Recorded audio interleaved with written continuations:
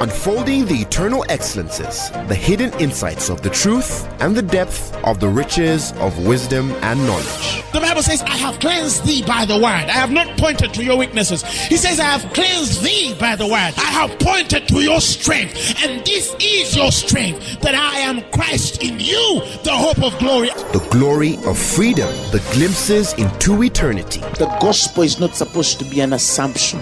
It's not supposed to be just a mere presupposition. Truth is older than language, but the word of God is way deeper than any human language.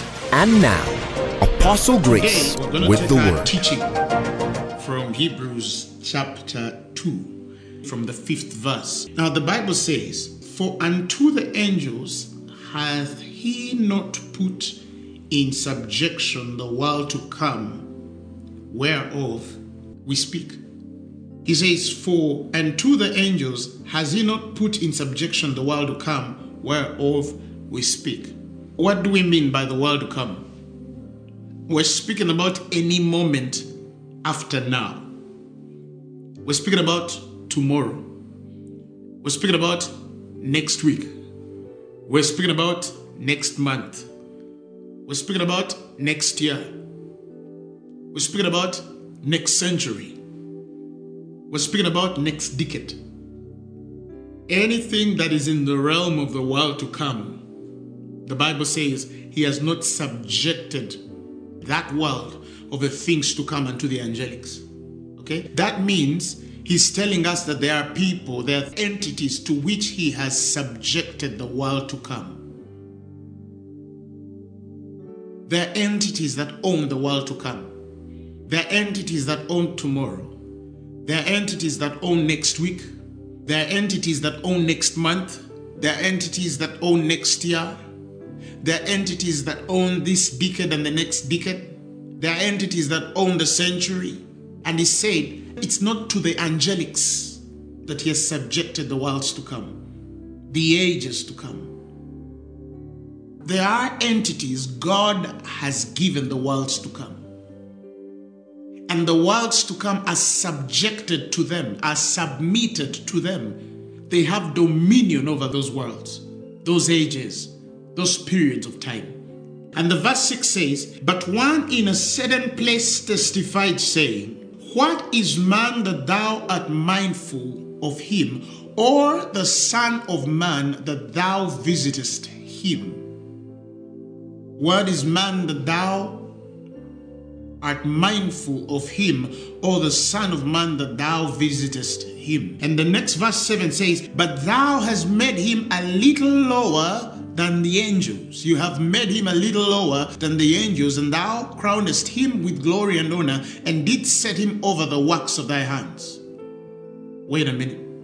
You have made man lower than the angelics, crowned him with glory and honor, yet you are saying that you have not subjected the worlds to come under the angelics.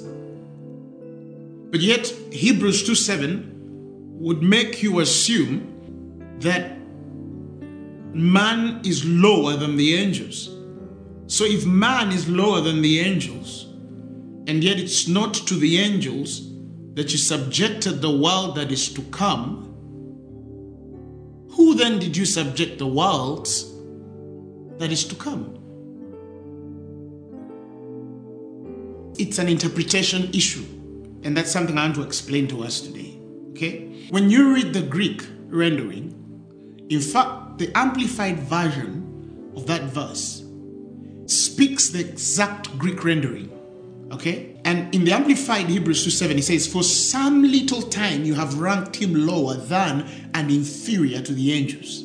For some little time you have ranked him lower and inferior to the angels. For some little time. What do we mean by for some little time? When you go through the Greek to study what he means by some little time, he's talking about the experience of the fall. Okay? When man fell, when Adam and Eve ate the forbidden fruit and they fell, they were, but in that time of the hour, lower and inferior to the angelics. They were lower and inferior to the angelics. Yet they were crowned with glory and honor originally and set over the works of the hands of God. Okay? And that little time space only goes to the end of the Old Testament dispensation and the covenant of old. When Jesus Christ comes, okay, the coming of Jesus was to correct that order. The coming of the person of Christ was to correct that order, to restore man back to the place that God had originally planned man to be. And we're going to come to that later as we read. And verses 8 now tells us, thou, the Bible says, has put all things in subjection under his feet, for in that he put all in subjection under him. The Bible says he left nothing that is not put under him, but now he says, we see not yet all things put under him. Okay? He says, thou hast put all things in subjection under his feet, for in that he put all in subjection under him. He left nothing that is not put under him. There is nothing in the world that is not under man in the original idea of God. There is nothing that is not under man in the original idea of God. All things were made under man. In Genesis chapter 1 and verses 27, he says, God created man in his own image. And the Bible says that in the image of God created him, male and female created them. And 28 says, and God blessed them. And God said unto them, be fruitful and multiply. He said unto them, be fruitful and multiply. He did not say, I wish you be fruitful and multiply. He said, he blessed them and said, be fruitful and multiply. That means the ultimate blessing to man set a divine command in man to be fruitful and to multiply. It's preset in the system of man. And he told him, and replenish the earth. That's the power of the blessing.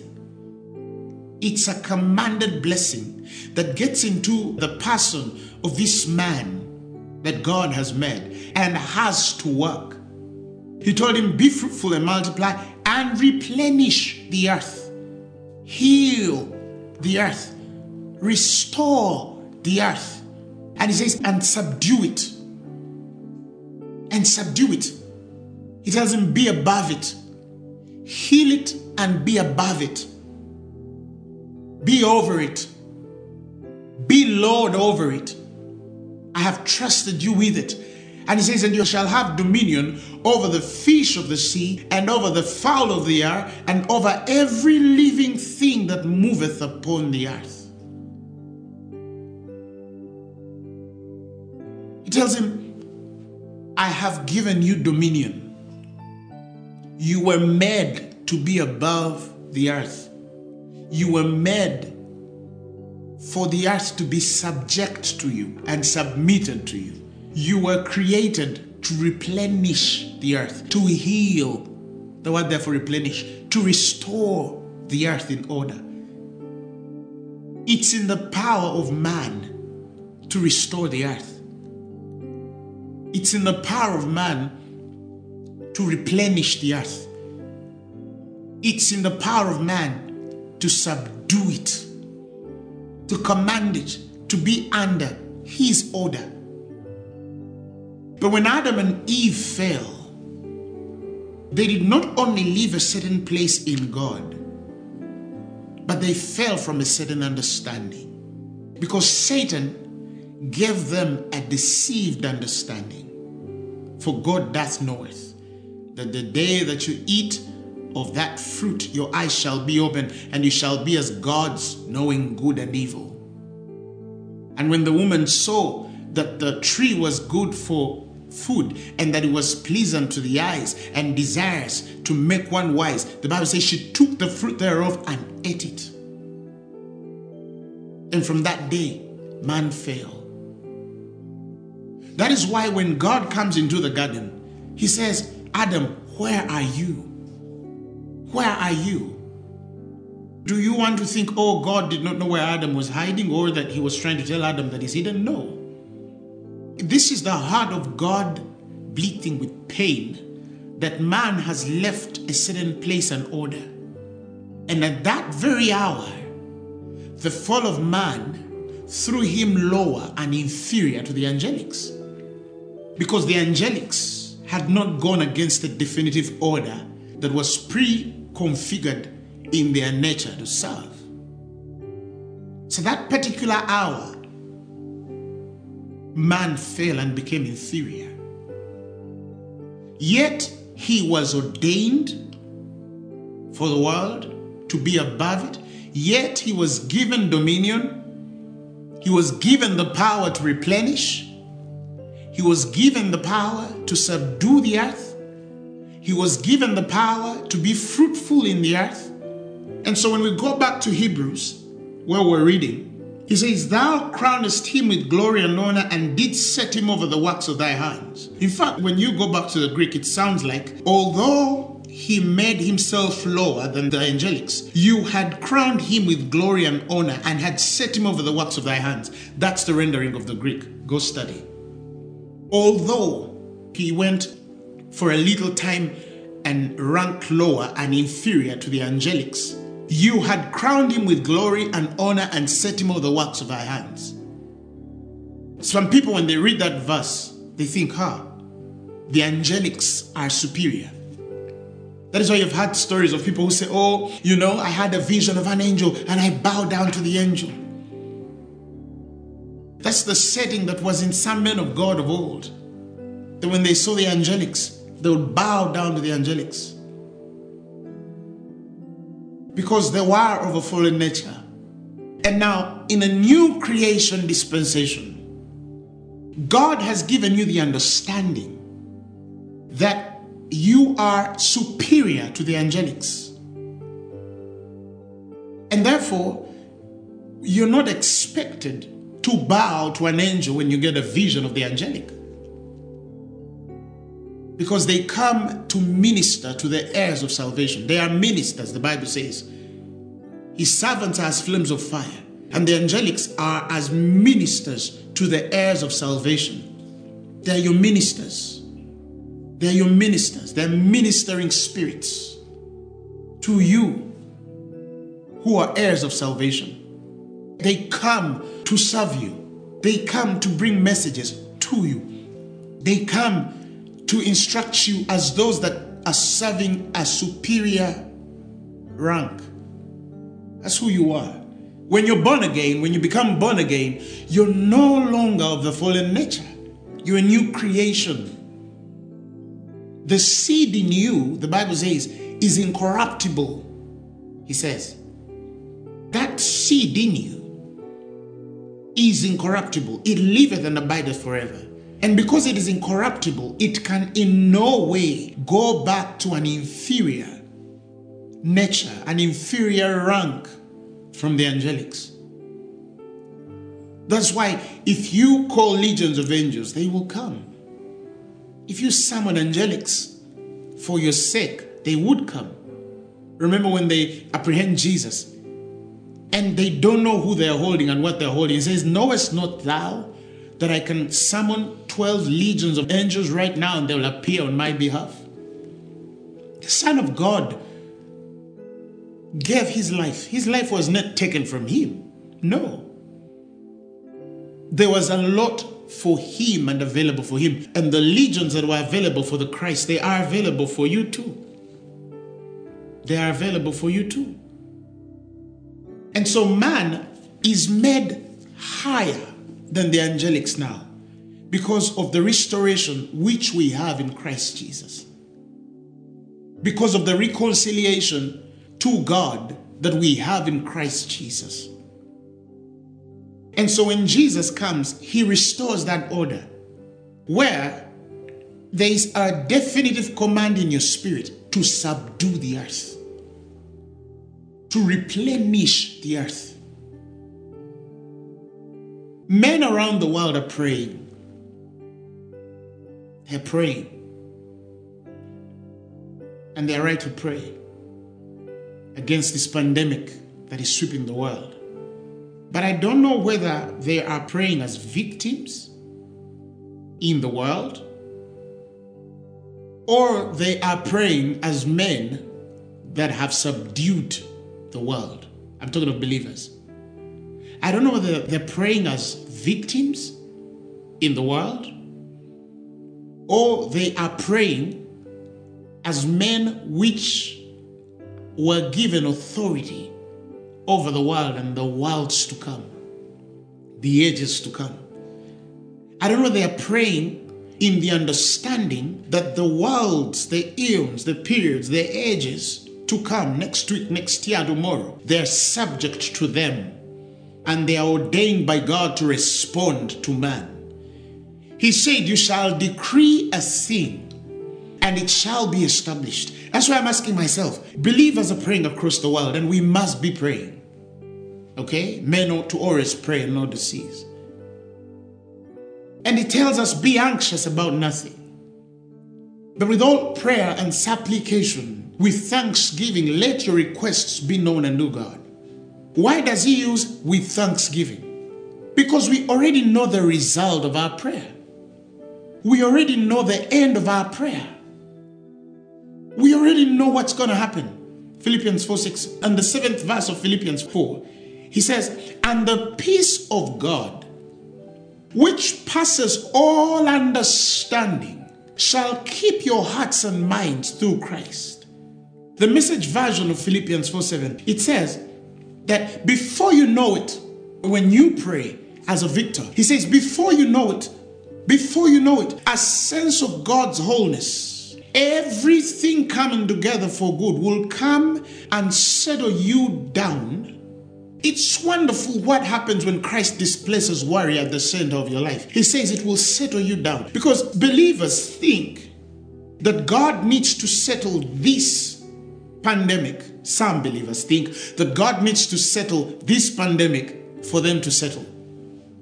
And if you think that way, you got the order wrong. God is not going to settle stuff outside to settle us within. No. God is going to settle us within.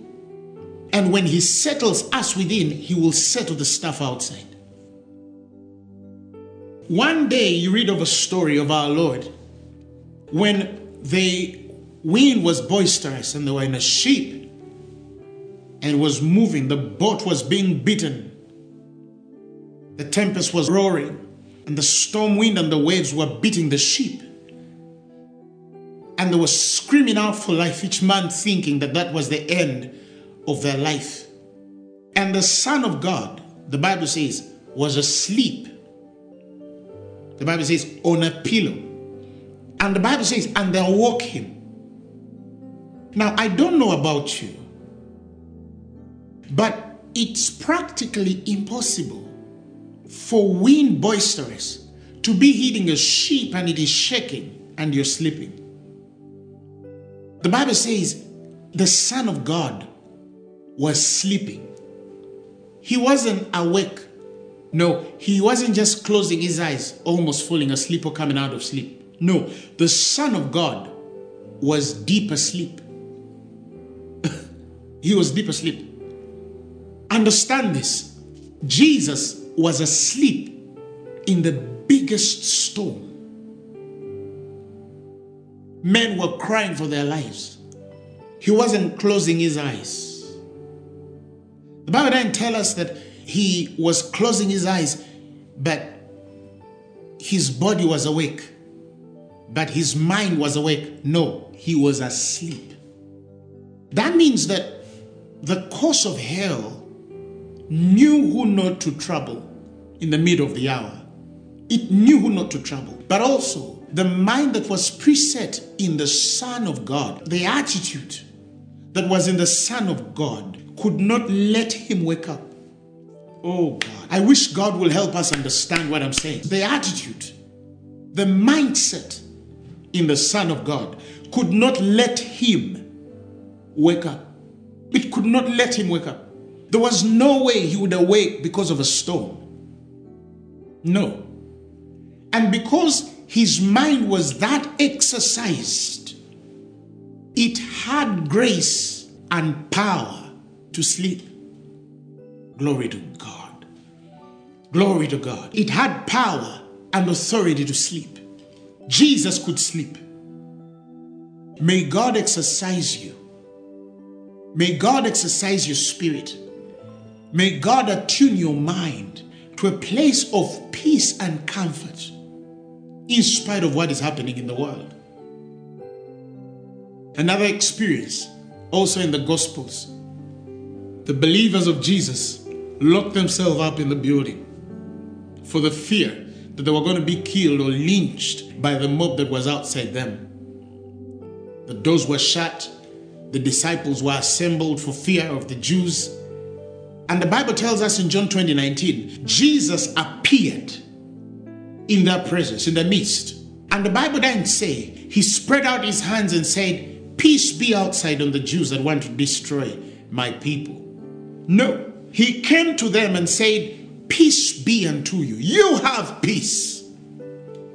You have peace. You settle.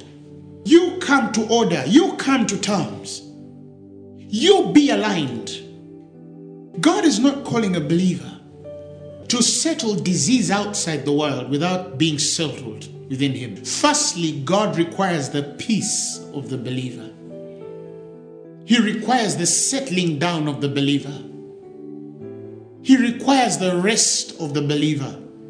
He says, we which have believed, the Bible says, have entered into rest. We do enter into rest. When you become a believer, you rest. Yes, the world is in tumult. The world is worried and scared. Yes, it is. But we are not. We are not. Oh, the world is saying you should fear. No, they should fear. But we are not afraid. Because we know who holds us. We know who is in us. He said, greater is he which is in you than he which is in the world. The world is so scared. The world is so worried. The world is in fret. It is in a fear like we have never seen before. And people are in their minds opening up to all sorts of possibility of what this could become. And sadly, some believers are following it. They are restless. No, we know there's a pandemic in the world. We recognize that. And the world will do whatever it has to do, because humanity will outlive this pandemic. We are praying through prayer and faith toward God. We will overthrow this. But while we are in that process, do not fret. God says, you have peace. You have peace. You find rest. That is why he says in Philippians 4:7, in the Message version, he said that when you do this, before you know this, when you learn to pray a certain way, he says a sense of God's wholeness, everything coming together for good, he says, will come and settle you down. That means we pray so our spirits can be settled. We pray so we can get back in control of ourselves. Because if we don't have control of ourselves, how can we have control over the world? If we cannot subdue ourselves, how can we subdue the world? If we cannot replenish our souls, how can we replenish the world? If we cannot have dominion over ourselves, how can we then have dominion over the world? Say amen. So that is what he's trying to tell us there. So we continue in Hebrews 2. So in verses 8, you've put all things in subjection under his feet. For in that he put all in subjection under him. And the Bible says, and he left nothing that is not put under him. There is nothing that is not under man. There is nothing that is not under man. There is nothing that is not under a believer. Now here we're talking about the regenerated man, the new creation. This does not apply to the fallen man. It applied to Adam and Eve before they fell. But after the fall, for a little while, man was ranked inferior, okay, to the angelics. When Christ is come, that order is restored because we are reconciled back to God, okay? We are placed in a place even higher than Adam and Eve. So, the Bible says you've put all things under him. But then he continues to say, but now, we don't see all things under him. We don't see all things under him. We might not see all things under him. Verse 8, we don't see that. In other words, there are things around the world that don't show, that are not yet evident that all things are under man. There are things that are not yet showing, that are not yet giving proof of that reality. There are things that are not yet expressing in form. For example, we believers are given power over the world. We have dominion over the world. We are supposed to subdue the world because it's in our nature and power and ordination to replenish and heal and restore the world. Yes, it's in our nature. But we are seeing a pandemic around us. We're seeing disease around us. We're seeing bondage around us. We're seeing troubled homes around us. We're seeing sick folk around us. There's probably somebody watching me right now. You are maybe suffering from cancer or HIV. Tonight, God is going to heal you. Today is your answer, not tomorrow. Tonight is your answer. Tonight is your answer. It's your answer. Tonight is your answer. So he says, yes, what happens when we don't see yet all things put under him? What we do when we don't see yet all things put under him? What are we supposed to do? How are we supposed to react? How are we supposed to respond when we see things that provoke our nature as a new creation? Verses 9. He says, but we see Jesus. He says, but we see Jesus. We see Jesus. We see Jesus. We see Jesus. We don't see the statistics. We see Jesus. We don't see how bad it is. We see Jesus. That already is obvious to the world. But the Bible says in Hebrews 2:9, but we see Jesus. We don't see death. It doesn't mean that death is not happening across the world. It is happening. But it's not the central focus for the believer. Because if the believer continues to just see and recognize death, that believer is opening up to more death. But the Bible says, but we see Jesus. Yes, you're going through a trying time, but we see Jesus. Yes, your finances are crumbled, but we see Jesus. The rumblings of death are hitting on the doors every hour of the families and households across the world. But we see Jesus. People are under lockdown and quarantine. Yes, don't look at that quarantine. See Jesus. Look on him. There's a song that says, look and leave. Look and leave, my brother, leave. Look to Jesus now and leave. It's recorded in his word. Hallelujah. It's only that you look and leave. And there's another song that says, turn your eyes upon Jesus. Look full in his wonderful face, and the things of earth will grow strangely in the light of his glory and grace. But now we see Jesus. Glory to God, we see Jesus. We see Jesus. We see Jesus. We see Jesus. We see Jesus. We see him. We see him in the glory of his majesty. We see him in that power. We see him in that strength. We see him in that victory that he defeated the devil. He made a public spectacle of them all, triumphing over all of them. The Bible says, but we see Jesus. We see Jesus, who was made a little lower than the angels for the suffering of death. Why does the Bible say for the suffering of death? Before that experience of his wounding for our transgressions and bruising of our iniquities, the carrying of our sin, he was above the angelics. He was superior to the angelics.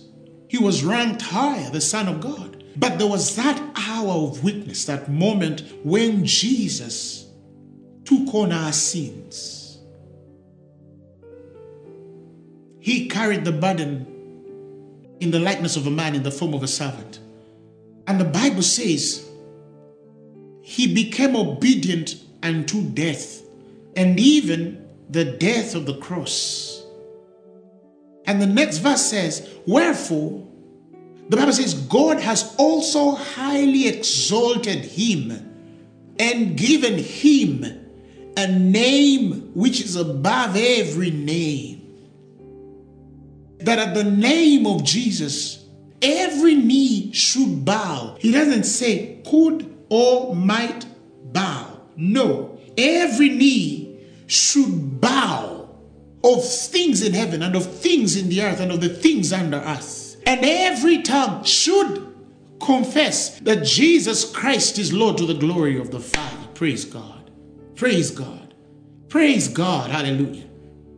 Now let's go back to Hebrews 2.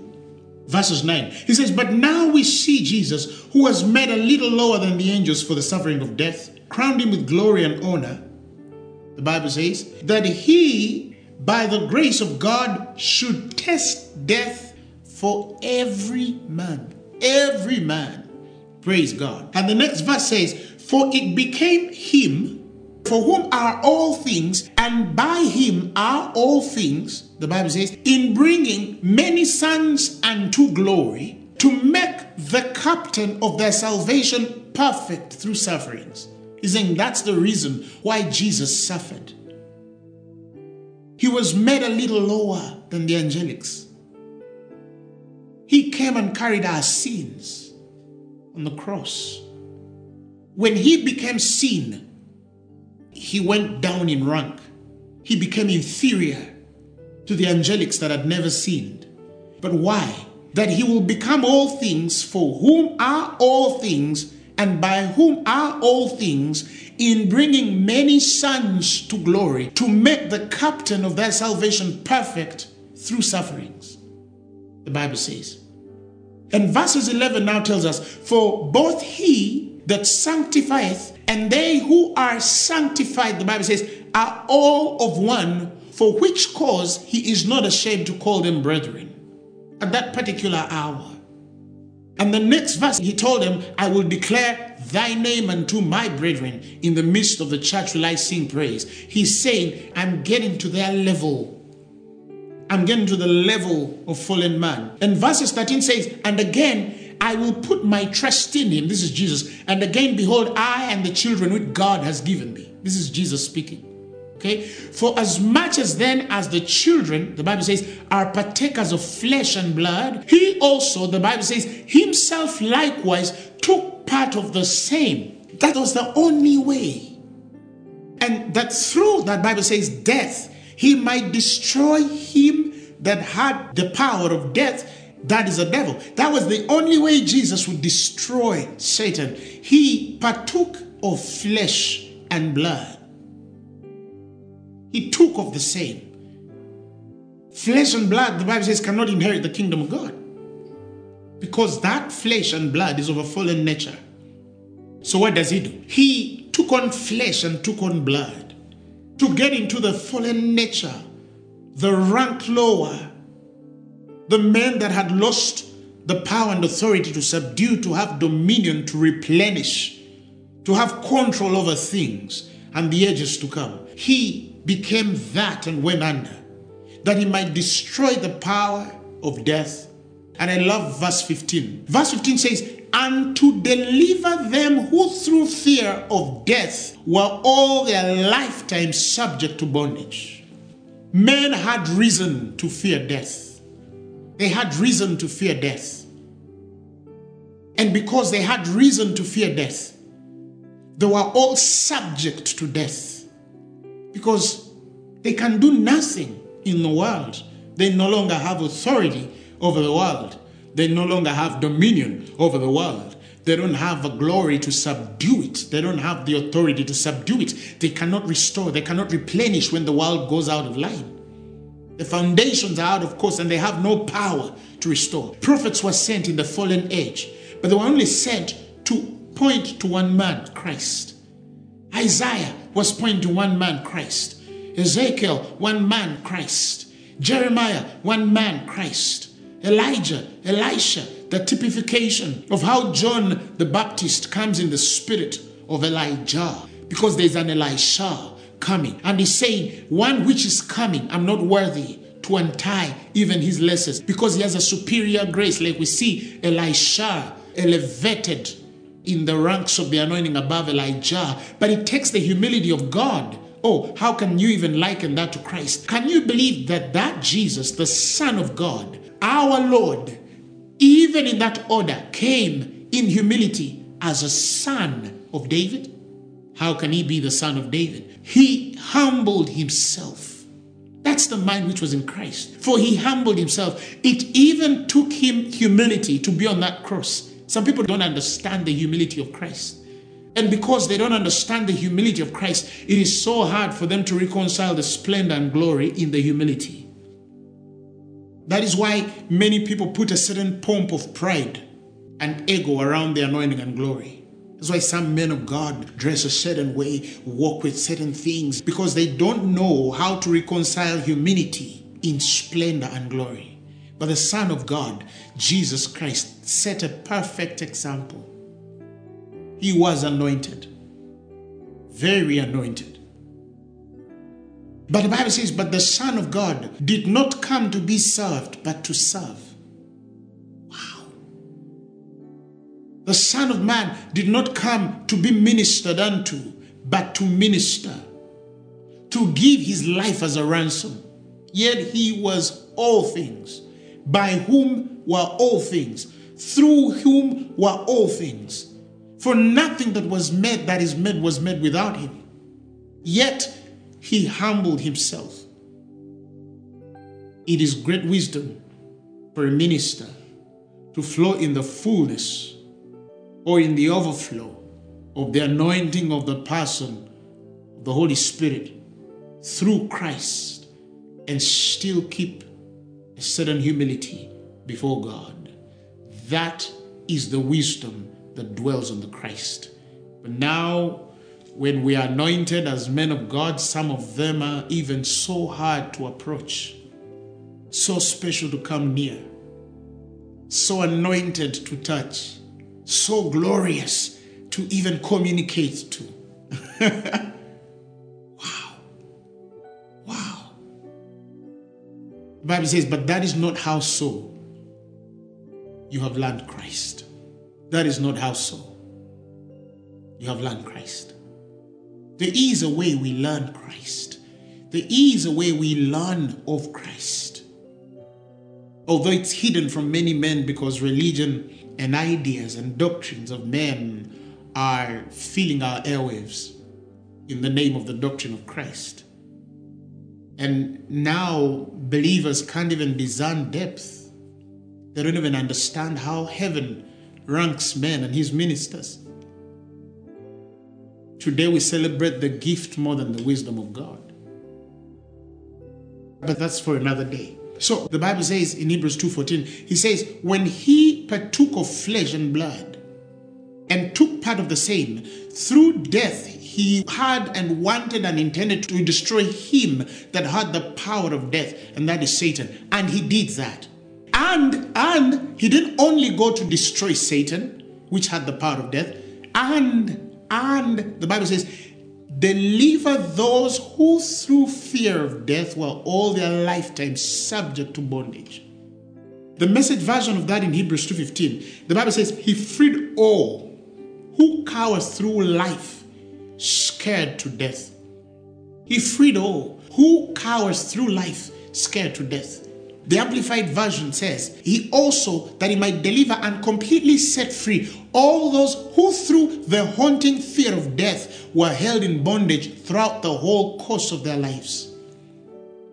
That means a believer is not supposed to fear, more so death. Do not be afraid of corona. If you're a believer, believe God that he will keep you through this season.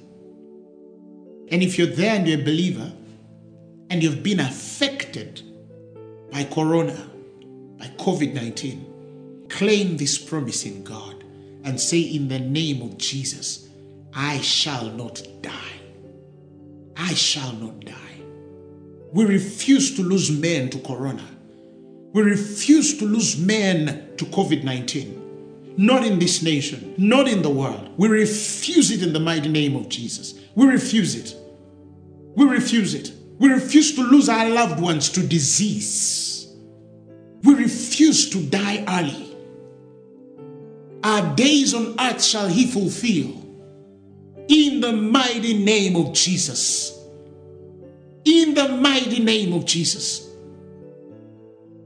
So he said, you are free. You are delivered from the haunting fear of death. Some people are haunted by death. Everywhere they're thinking, oh my God, I think I'm going to die. I think I'm going to die. Some of you imagine dying. Some of you think dying. Some of you dream dying. Some of you imagine your children dying. You imagine your family dying. You imagine your spouse is dying. They call you at home and you think, oh my God, who has died? You're always in the fear of death. And some of you, it's not even the body. No, the death of your stuff. There are people who are in a perpetual life of worry that their business is going to die, that their careers are going to die, that their companies are going to die. Oh yes, even though they show signs of death, you're delivered from death, the spirit. Right from you as an individual, but everything around you. What a glory. What a revelation. What a reality. Simply to know. But Apostle, this died, that died. Now you know the truth. The Bible says, you are my disciples if you continue in the truth. He says, if you continue in the truth, you're my disciples. If you continue in the truth. And he says, and you shall know the truth. And the truth shall make you free. But before that, in the verses before, he tells you that those which believe on him, he says, if you continue in my word, then are ye my disciples. If you continue, when people say you shall know the truth and the truth shall make you free, he's not just talking about people who get revelations in the time when they need to get revelations to go through the trying hour. He's talking about people who are attuned to reading the word constantly. If you read in the Amplified Version, he says, and Jesus said to those Jews who had believed in him. Now he's talking to believers, not unbelievers. If you abide in my word, hold fast to my teachings and live in accordance with them. He says, if you continue to live in accordance to them, not just borrowing them when you need them. Some people read the Bible when they're in trouble.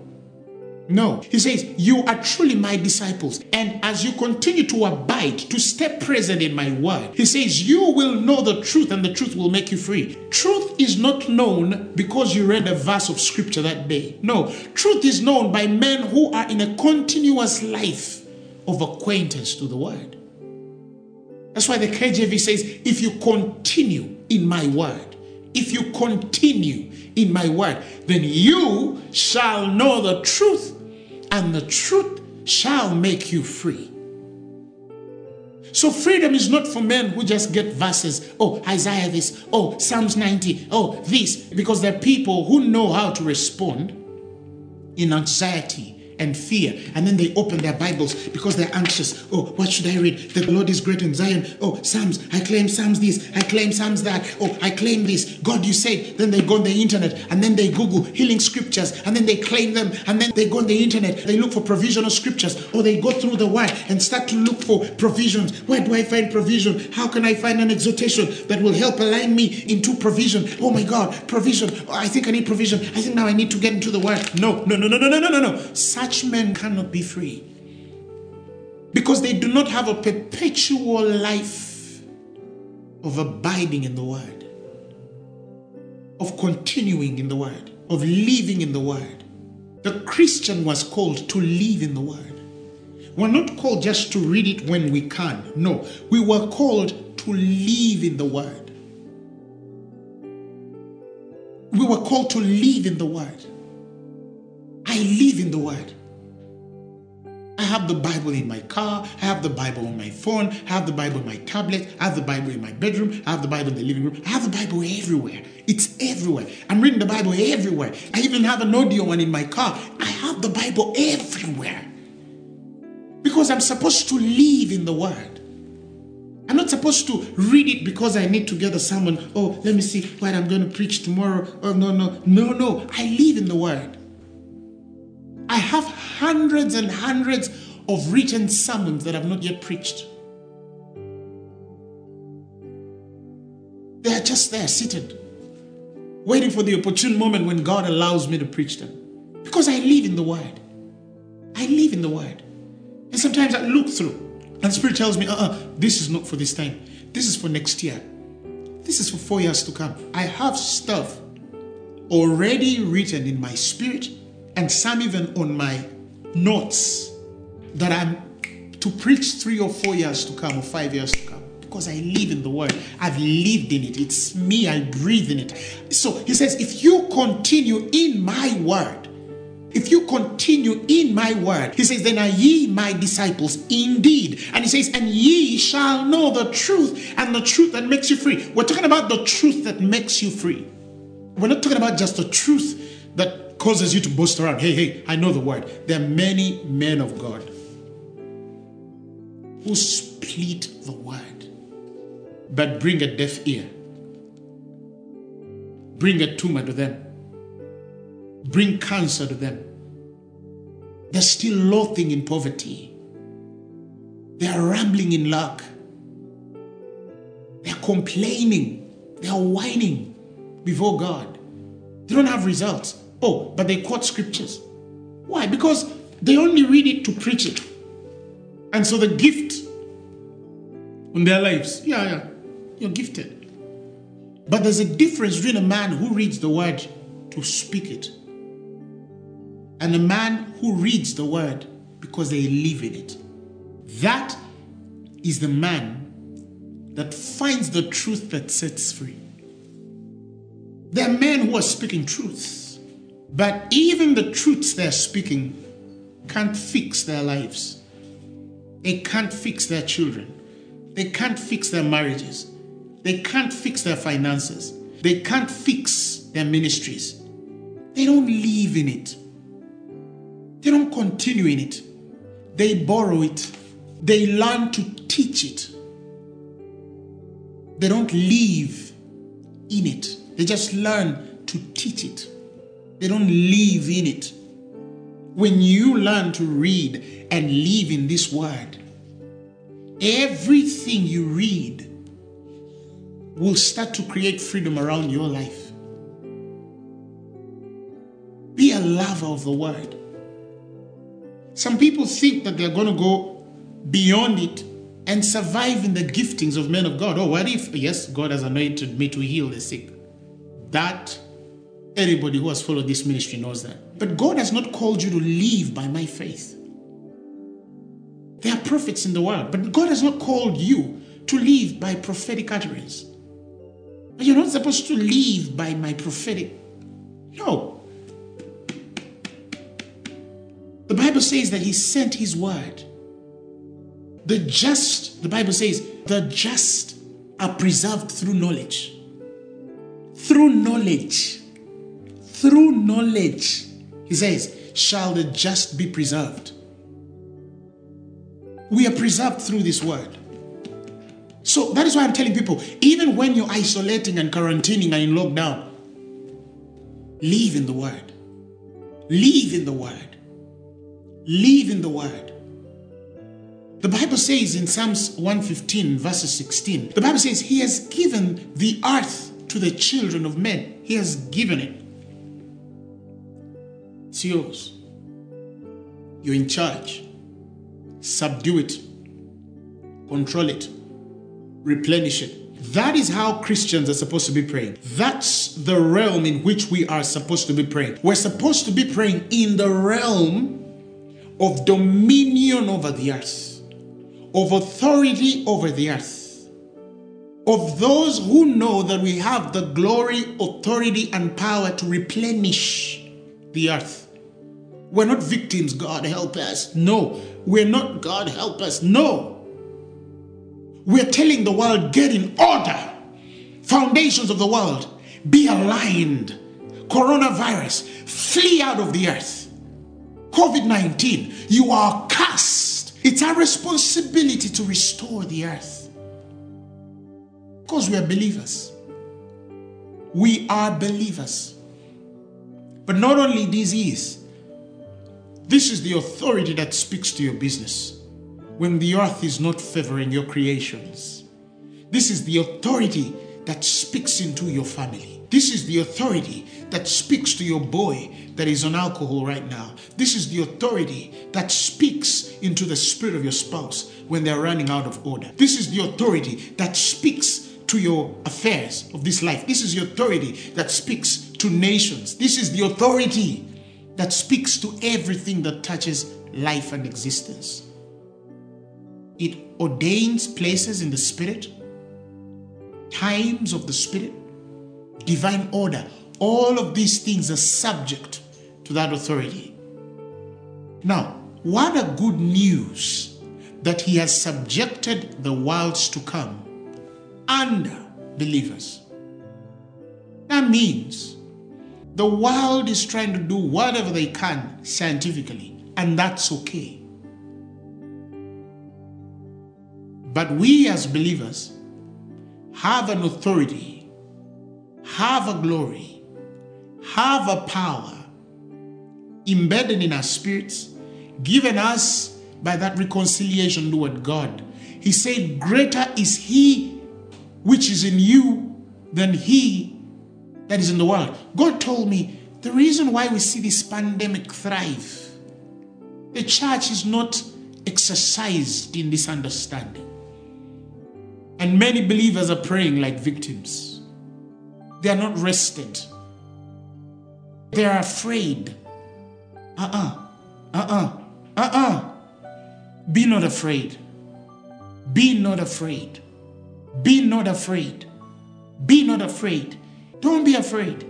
Don't be afraid. And so because of that then, church is reacting instead of being proactive. The world is looking for answers, but we're also like the world. We're frail and mumbling in fear. Let's give the world the answers. Jesus. Let's give the world the answers. The word. The word.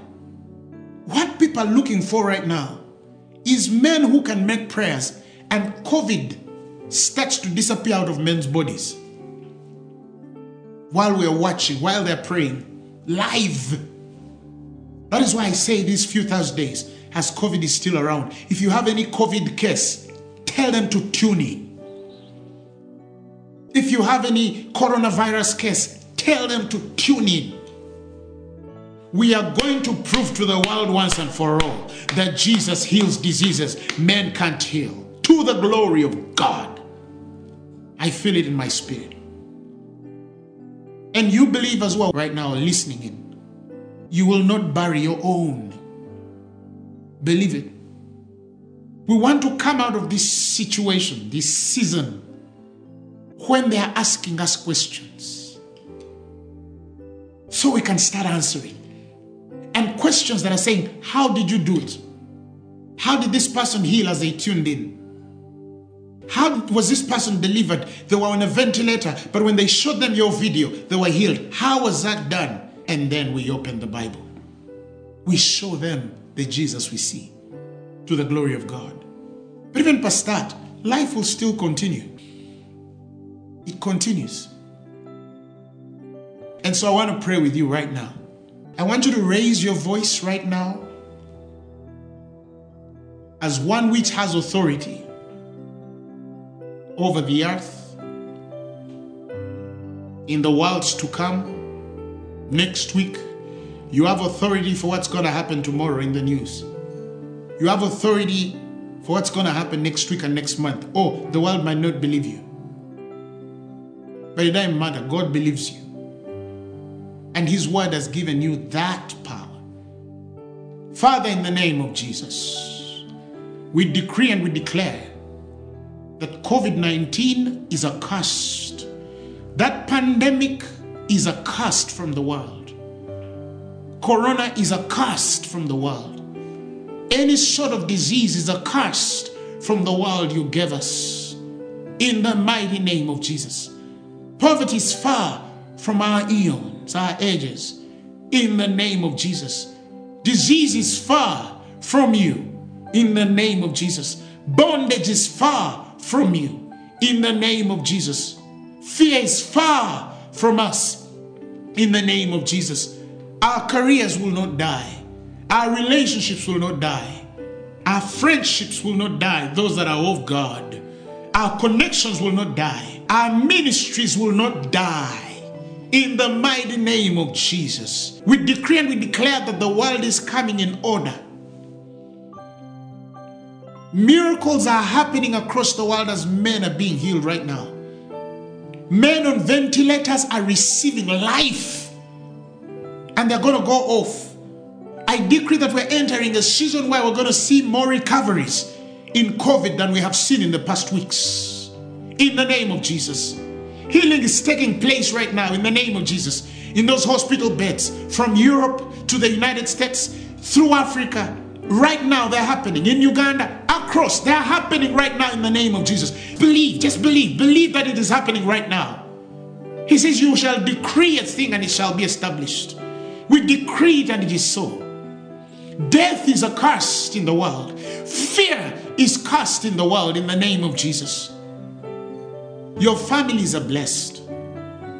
Your ministries are blessed. Your children are blessed. The church of Jesus Christ is on top of this.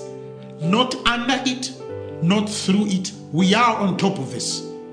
In Jesus' name we have prayed and believed.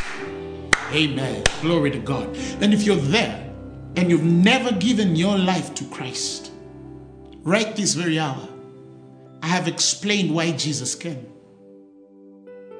He came to deliver you from bondage, from fear. He carried your sins that you might become the righteousness of God, that you might be restored to where you are supposed to be, and above even Adam and Eve. And so I want you to repeat these words out to me. Say, Lord Jesus, I receive you in my heart as one which died for my sins and was raised for my glory. And I confess you as Lord over my life. Amen. The message you have just heard was brought to you by Phaneroo Ministries International. For more information, contact us on telephone number 041-466-4291 or email us at phanerokampala@gmail.com. You can also find us on the web at www.phaneroo.org. Or better still, feel free to join us every Thursday for our weekly fellowships at Uma Multipurpose Hall from 5 p.m. to 8 p.m. You can also catch the live stream at livestream.com/Phaneroo. Phaneroo, make manifest.